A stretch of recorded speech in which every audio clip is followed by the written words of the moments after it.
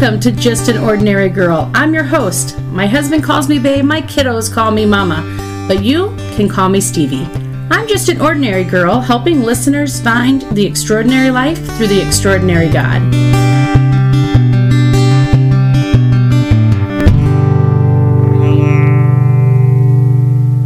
Proverbs 19:21 says, "Many plans are in the heart of man, but it's the Lord's purpose that prevails." And it rings so true when it comes to Just an Ordinary Girl podcast. I have created a schedule of sorts on topics I wanted to discuss and when would be a good time to do that. My kids were a major part of that. Of all the hats that I wear, my mom hat, it's my favorite. So I had planned on incorporating way more of these blessings of mine into the podcast. But if you listen regularly, and I hope you do, God led me different directions every week. I'm glad He did. I believe the messages were important and God did great things through them. But I am thrilled about today's topic. And you may even hear in my voice that it's actually a little bit easier for me to talk about my kids.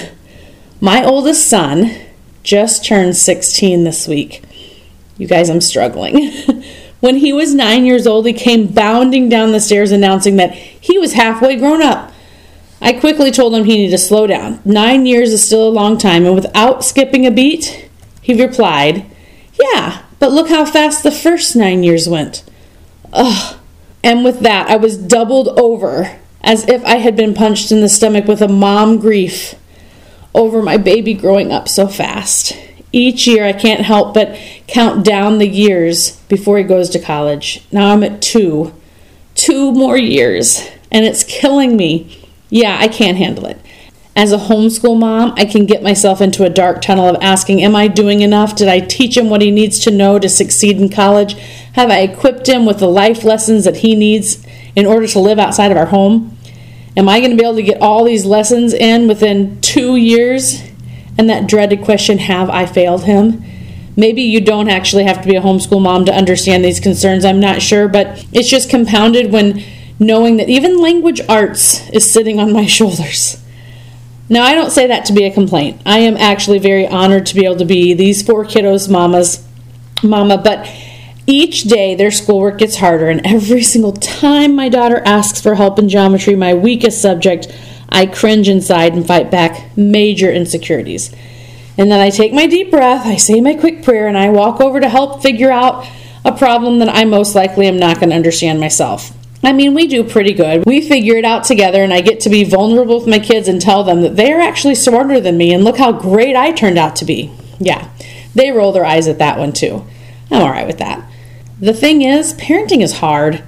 Just when you get past the sleepless nights of crying babies who teeth forever, and then you have busy toddlers, and if you're lucky enough to get sleep at all, no amount of sleep gives you quite enough energy to manage those busy, climbing, mess-making toddlers. And then you get to the school-age kids, and you finally feel that there's light at the end of the tunnel.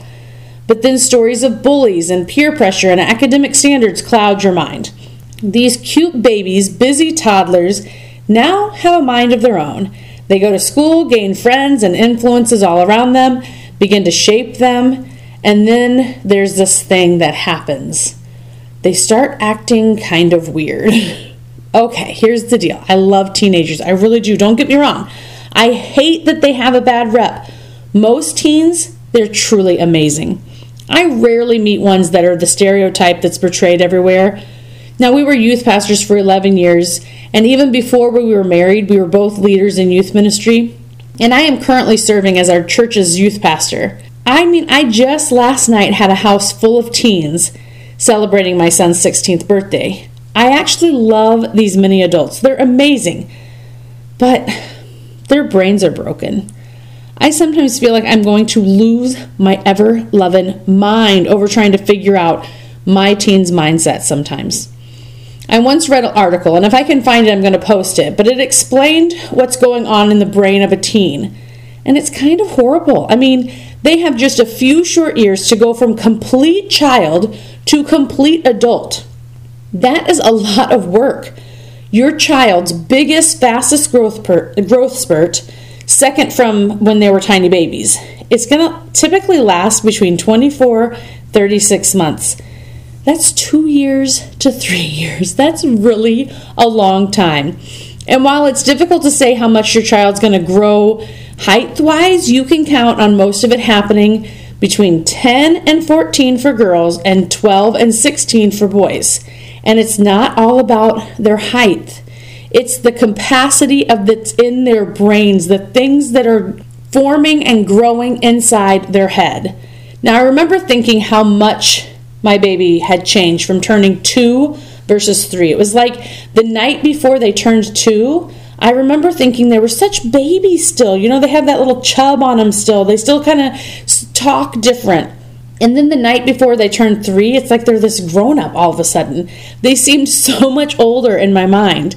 But even that couldn't prepare me for the massive change these poor teens go through.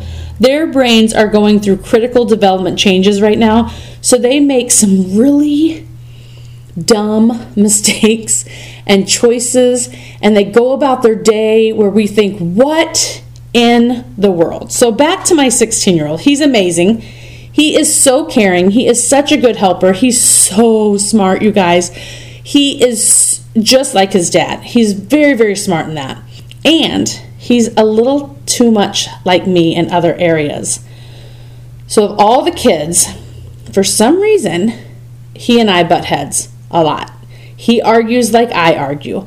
So I was finding that we were kind of arguing a lot. I'm sure many moms of teens can relate to this, but because he's so sweet and so loving, he oftentimes would gain his composure and he'd actually come back for a hug or let me approach him with a hug. We always seemed to make up, lift up, move on. But one day I had to sit him down and go through talking to him about this transition that he was going through. And I thought, if I read the article, maybe it would help him. So I kind of thought I should tell him about it. I mean, we kind of go through this thing with our kids about what to expect with their changing bodies during puberty, but we don't always tell them what their brains are going through. So basically I said, Bud, your brain's broken. Just to kind of get his reaction, but in reality, it's really messed up. But then I continued to tell him that while his brain is developing, it resorts to using the portion of the brain that doesn't always think things through. There may be more technical terms for all this, I'm aware of that, but when you're speaking to a boy with a broken brain, you know, you gotta bring it to their level. I explained to him that at this age, he was having the second most dramatic growth spurt, and it wasn't just in height, that his brain was trying to make connections all while growing taller, and sometimes the brain just gets muddled and confused and they make bad choices. I reassured him that things will get better, that I was going to try to take all this into consideration when I was dealing with him, but that he did need to work a little harder to overcome the obstacle, that I was sure he'd come out on the other side fully functioning, that his brain would be fixed. I needed to know this. He needed to understand why he was making the oddest decisions. Okay, so one day I asked him to clean the kitchen. 10 minutes later, I saw him sitting in the living room, and I look in the kitchen, and it's still a mess. I asked why he hadn't cleaned the kitchen. He literally had forgotten. Now, he is not a disobedient child, so if I had asked him to do it, he wasn't going to just flat out not do it. But he literally walked away to put something away and then completely forgot that he was in the middle of this task. Now, this was 2 years ago, so about, between 13 and 14 years old. So I had asked him to finish the kitchen. 10 minutes later, although the kitchen was better, he still hadn't wiped down the counters. So I politely, maybe more frustrated than politely, reminded him to wipe down the counters. This time I stood close by to be sure, and I watched this very smart boy walk aimlessly around the kitchen like he was looking for something, totally oblivious to what he needed to do. Then he finally remembered that he was going to wash down the counters, so he sprays them down and proceeded to get a rag out of the dirty laundry basket that's in our basement stairway. And he wiped down my kitchen cabinets with it. Now, the only dirty rag that was in that basket was the one that I had just used to clean my toilets. I gasped. I squealed. I said, "What are you doing? Why are you wiping down my kitchen counters with poop water towel?" I tend to get a tad dramatic to make a point sometimes. He looked totally blank at me and says, "Well, I don't know what else to use." You guys, we have a drawer where I store fresh, clean kitchen washcloths. I'm sure you have one in your home too. This boy has seen that drawer, has gotten towels out of it before, but seriously, his brain was broken. So when I read articles telling me that the brain's working hard on the inside, it helps me when I see that it is clearly not working on the outside. And sorry to say, research shows it's harder for boys. Now, I have a 14-year-old daughter, and I can say this does seem to be true. It's rough, and it's hard to bring ourselves back to when they were babies and so sweet and so cuddly and smelled so much better when we're in the middle of the poop water towel situation. And if my thoughts are correct, many parents of teens are facing more issues than toilet water washcloths on their kitchen counters, right? But here's what I'm reminded of. Back in 2003, we had prayed and decided it was time for us to start a family. We were so excited about the idea of having kids that we had no clue that it doesn't just happen because we want it to. When I see couples who desire to have kids fight with infertility, my heart breaks. I always stop and pray earnestly for them because although I didn't have infertility issues, I got a glimpse of how heartbreaking it was to see a negative pregnancy test month after month or begin a cycle when you were hoping for something else. I remember thinking after a year that we just may not have a baby. And I'd spend hours in tears praying. I'd doodle baby names, dream about nursery decor, only to find out days later that we were not pregnant. I'd fight myself to be happy when others announced their pregnancy. Of course, I was excited for them, but why not me? I'll never forget finding out a 17-year-old girl was pregnant and crying so hard for so long, asking, why her, God, and not me? Did he know I'd be a bad mom and was saving the world for my offspring? What was his plan in it all? It was the hardest year for me. And I grieve over women who have 5 years of that, or 10 years, or a lifetime with that sadness. I don't really have any words because I can't even imagine your pain, but I pray that God comforts in ways that I don't know how. So in June of 2004, I was having some issues staying awake.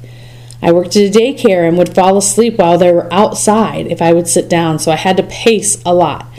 During my nap time with the kids, my husband found me asleep at my desk. It was really bad. One time I had teens over to watch a movie and I fell asleep while they were watching.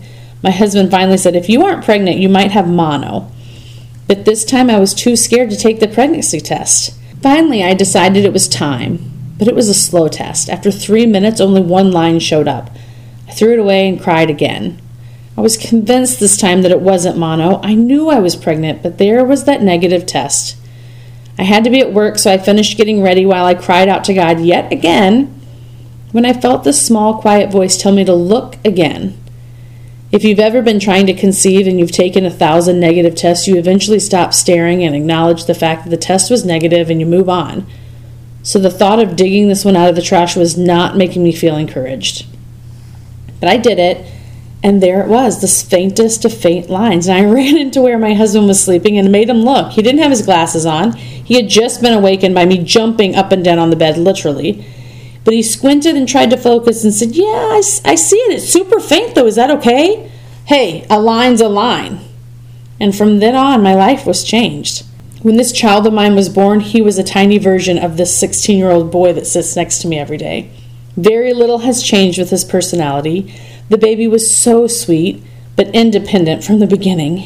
We thought he was colic. He cried so much, and then one day, about 2 weeks in, I just laid him down so I could walk away and take a breath, and he just stopped crying. He'd smile and coo and have the happiest of demeanors if I just laid him down. He actually slept through the night by 4 weeks. Don't kill me. But he did, because we told him to. You think I'm joking, but both my husband and I would rock at him at night, and we'd say, now stop that crying and go to sleep. And the boy would just close his eyes and go to sleep. When it happened to me the first time, I was scared that he had died in my arms. No kidding. He literally went from crying to sleeping like that. I was too scared to tell my husband. I was afraid that he would think that I was mean.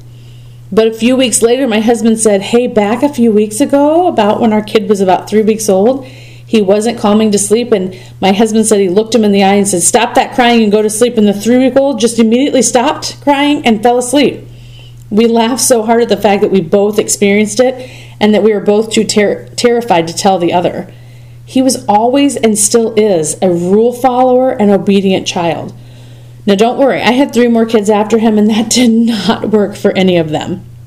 None of them.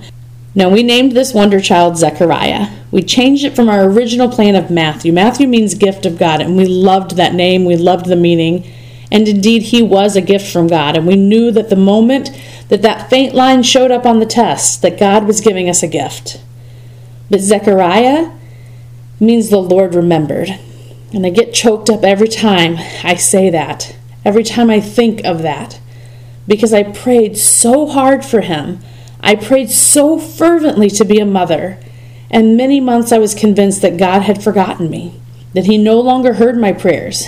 I laid that lack of baby at Jesus' feet so many times, and in my heartbroken mind, I imagined laying him down and God just walking right over it and forgetting that I was even there.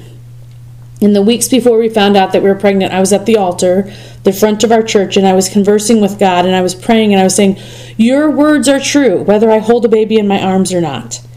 When you say you're never going to leave me nor forsake me, that is not dependent on my role as a mother or not. When you speak to us in your word about knowing the plans that you have for us, that does not change just because I don't have a child in my womb. And so I had committed my life at that moment to say, Lord, I will serve you even if my dream and my hopes do not come true. I walked through scripture after scripture, reminding myself that God's love for me, his plan for me, is not dependent upon my desire to have a baby. And I said, I will delight myself in you, Lord. I had to choose happiness in the life that God gave me. So when he did choose to give me a child, we chose to name him to reflect our thoughts. Zechariah, the Lord remembered. It's hard for me. It's hard for me to share this with an audience that I don't know, because I'm always so careful when speaking to a woman who is experiencing infertility, because my story ended differently. And I'd imagine that it would be hard to hear what I've just said when you feel God has truly forgotten you. But here's the truth. He hasn't. Sometimes we get so wrapped up in our plans and our goals, and we call out to God asking him to grant us those things, good things. I mean, how great to be a parent, right? And still God doesn't grant those requests. I don't know why. I don't know why he chooses young teens or moms who don't even want kids over women who are longing for a baby. I really don't have a clue. But I stand firmly on knowing that God knows what he's doing. He has a plan. He has a way. He has a purpose. I don't even try to speculate as to what that purpose might be, but I believe it. And for a year back in 2003, 2004, I maybe didn't believe it in my heart that to be true. But since then, I've become a studier of God's word, and his word tells me otherwise. Maybe infertility isn't what you're facing, but you totally understand the idea of God forgetting about you. You have felt it. Maybe you are feeling it right now. And in the midst of this lie that you've heard and feel, it's really hard to fully grasp that God has not forsaken you. He has not forgotten you. He loves you. He sees your pain. He feels your tears, and he hears your groans. It's a very lonely place to be in when you feel God has forgotten you. When you've prayed, read the Bible, you've read articles, self-help books, sought out friends who can encourage you, and yet you walk around with this massive weight of believing that the God of the universe has just simply passed right over you. But listeners, listen.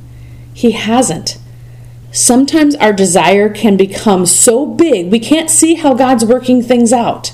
Isaiah 55, 8 and 9 says, For my thoughts are not your thoughts, neither are your ways my ways. As the heavens are above the earth, so are my ways higher than your ways, and my thoughts than your thoughts. Our minds can't even comprehend it, but God's plans are higher than ours. I get the sense that someone is about ready to turn the podcast off, walk away, shake their heads. She doesn't get it. How can God plan this pain for my life? This optimistic outlook isn't going to work for the pain this deep, this cutting, this hurtful. Yeah, she doesn't get it. Yeah, maybe I don't. Not everyone is going to experience the same level of pain and hurt, and not everyone has longed for something so deeply maybe that you have. Not everyone will understand, and maybe I don't. I mean, how could I fully understand. But I do know someone who does. Philippians 2:7 says that Jesus took on the likeness of man. He has every emotion that a human had. He was 100% human as he walked the earth. And then Hebrews 4:15 says that he sympathizes with our weakness. Of course, Jesus never dealt with infertility. He was never married, never went that path. But because he's also 100% God, he has the ability to know and understand what we may not know and understand within ourselves. So when we feel forgotten, overlooked, pushed to the side, that's not Jesus giving us those feelings. Instead, it's quite the opposite. God tells us in Deuteronomy to be strong and courageous. Do not fear or be in dread, for it is the Lord your God who goes with you. He will not leave you or forsake you. When the Israelites left Egypt with Moses, I'm sure they never expected to wander the desert for 40 years. I'd imagine they felt God had led them astray, that he had forgotten them altogether. You can read of all these stories throughout Exodus and see that they believed that to their core that God had forgotten them, and they began to doubt God because of it. I have to be honest. Zech, short for Zechariah, he's not my easiest child. He and I have struggled. I'll never forget that moment when I felt like I wasn't cut out for this job that I had prayed so long to have. When he was 2, we chose to potty train him. Something within me came out that I didn't even know was there. I had never been an angry person before. I had never raised my voice to another person, ever. And here I was fuming with anger and frustration at a 2-year-old. I will never forget the day that I yelled at him for the first time. In his face, he was 2. Now how pitiful is that when you hear it out loud? God must have made a mistake assuming that I could be a good mom. I couldn't even get my kid to pee in a toilet. How would I ever raise him to be a functioning adult, especially with a heart of anger? Of course, a lot of this had to do with lack of sleep from baby number 2, who did not listen when we told her to go to sleep. We tried that trick just in case it would work. It did not. But I was simply convinced that God had heard my cries, got tired of listening, and said, fine, have it your way, but you're going to suck at it. We get out there in the wilderness and we no longer feel God close. Probably because we've pulled our problems in closer than we pulled God in. So when God says, when you pass through the waters, I'll be with you, and through the rivers they will not overwhelm you. When you walk through the fire, you will not be burned, and the flame shall not consume you. Yeah, we come up with a million reasons why that's not true. We know our problems. He obviously doesn't, right? And we continue to walk through life in a state of abandonment, self-doubt, pain, and sorrow because we've held so close to those dreams not fulfilled, and we've let God go further away. We gave Zech the middle name David, after his daddy, of course. My prayer has always included that my sons be like their daddy. Our second son, we gave him his dad's middle name, Paul. But Dave, my husband, was named after David of the Bible. And what a mighty man to mimic.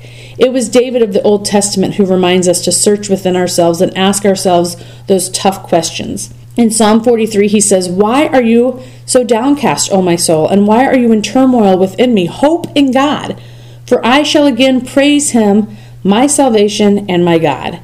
When we are in over our heads and what is not happening in our lives, and how our plans have gone so far off the path than what we had hoped, we begin to feel that moment of abandonment from God. That's when we need to remind ourselves where our hope lies. It's not in the dream that's not fulfilled, it's in God. And if you're a parent, you know how this is. There's no way to know what type of parent you're going to be until you actually become one. And many times I've stopped and thought, man, I really planned on doing things differently. I can't believe that this is the way that I turned out to be. I'm not perfect, and you can ask my firstborn. He's going to tell you that right off. He's so much like me that he begins to reflect me. If I'm in a funk, he's in a funk. If I yell too much, he yells too much.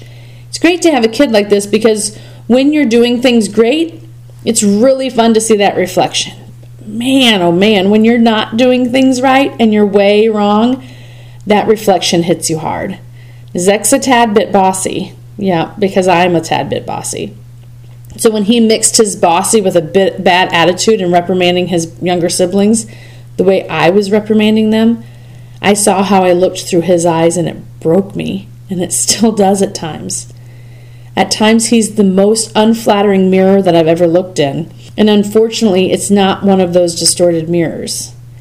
But I can take that to my advantage. I can praise God for the opportunity to see what my actions look like, and I can deal with them. You see, David from the Old Testament faced pretty big battles. Some were of no fault of his own, but many were because he wanted his way and not God's way. But once he realized it, he went back to the basics, back to God to redraw his plans. And as hard as it may seem to give up dreams and plans and desires that you've held so dear to, the plan that God has is much grander. Another David psalm says, "Nevertheless, I am continually with you. You hold my right hand, you guide me with your counsel, and afterward you will receive me to glory. Whom have I in heaven but you? And there is nothing on earth that I desire besides you. My flesh and my heart may fail, but God is the strength of my heart and my portion forever." God won't leave you. He won't forget you. The Lord remembered you the day you became His, and He won't ever stop remembering you, knowing you, loving you. He is the strength of our hearts. Give that desire that you're holding so dearly to, give it to Him. Let Him shape it and mold it and give it back to you. It may be tweaked a tad. It may be changed completely. Or it may just be delayed. Whatever the case may be assured that when your desire is His desire, you're going to love the journey way more than fighting your way through it. 16 years into this motherhood thing, and the journey is amazing. Yes, there are trials. Yes, there are things that I never dreamed I wanted or that I needed. But God has brought me through and has given me such an amazing insight, all because He answered that one prayer and that He remembered me. Remember, Psalm 37:4 says, "Delight yourself in the Lord, and He will give you the desires of your heart." Just don't be surprised if your desires are a direct result of your delight in Him. Thanks for joining me today. I'm your host, Ordinary Girl Stevie.